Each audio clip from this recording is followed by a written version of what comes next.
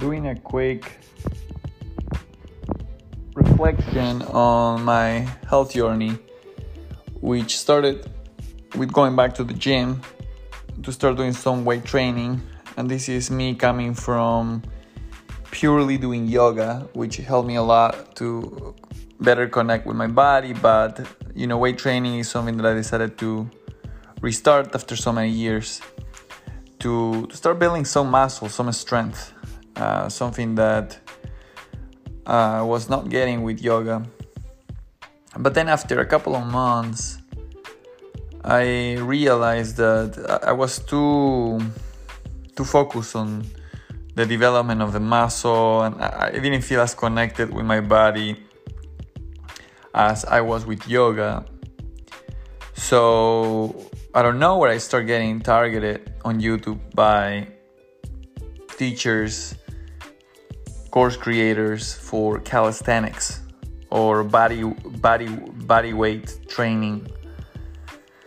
Long story short, the ads, some of the videos in these websites, because I clicked on some of them because they caught my attention, share how weight training or gyms focus on only some muscles. Like when you're doing these machines, you're solely doing biceps, you're solely doing triceps, but it's not a dynamic exercise that takes multiple muscles. And yes, there is a couple of exercises like the squat or like the clean or the deadlift that they're compound exercises, but there are others that are not. And also, just because you can lift a whole bunch of weight, that doesn't mean that you are agile when it comes to, for example, doing pull-ups or dips.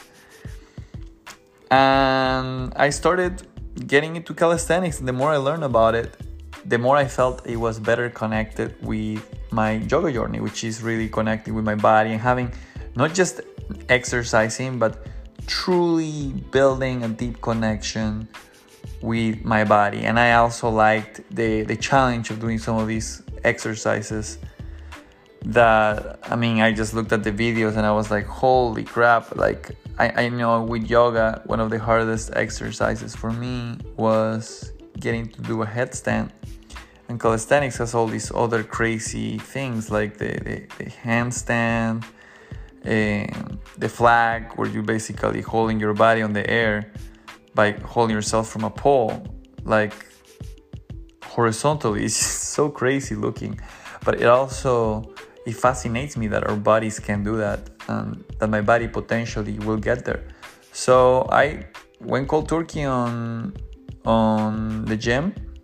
I quit my gym membership. I got a pull-up and dip station. Got one of the best-selling books to help me with calisthenics and really understand all the behind the scenes of how the body works and how to build a routine that works for me. The book that I ended up getting is called Overcoming Gravity by Stephen Lowe. It's one of the best sellers if you look for like books on calisthenics. And the reason that I decided to get that book is because I didn't want to spend too much time watching YouTube, because all this information is scattered all over the web. But while you're watching these videos, well, at least in my case, I often get distracted watching something completely different, which is taking me off my journey.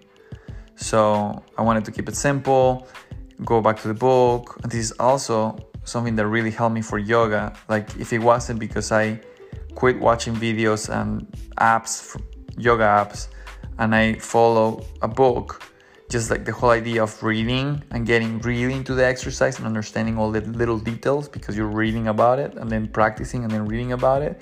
I feel like it's a more immersive experience than just watching a video and trying to copy what they're doing.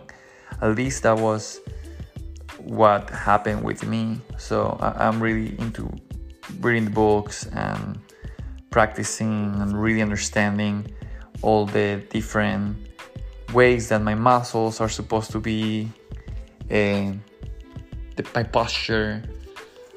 For example, like the pull-ups is crazy, like all these things that I'm learning, like how my scapula, the part of the back, has to be depressed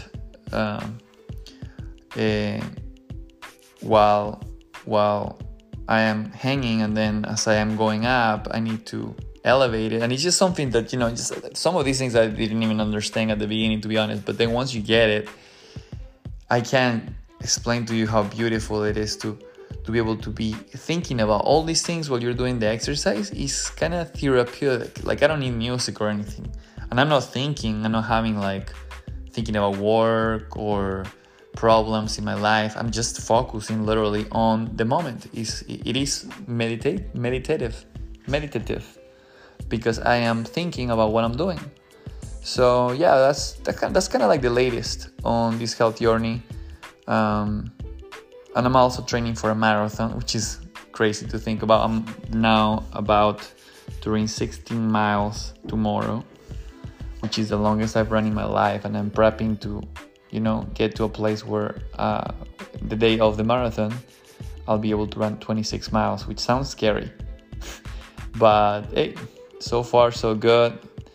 I couldn't think I could run more than 10 miles, and now I am at 16, and it's a lot of preparation, lots of days of running.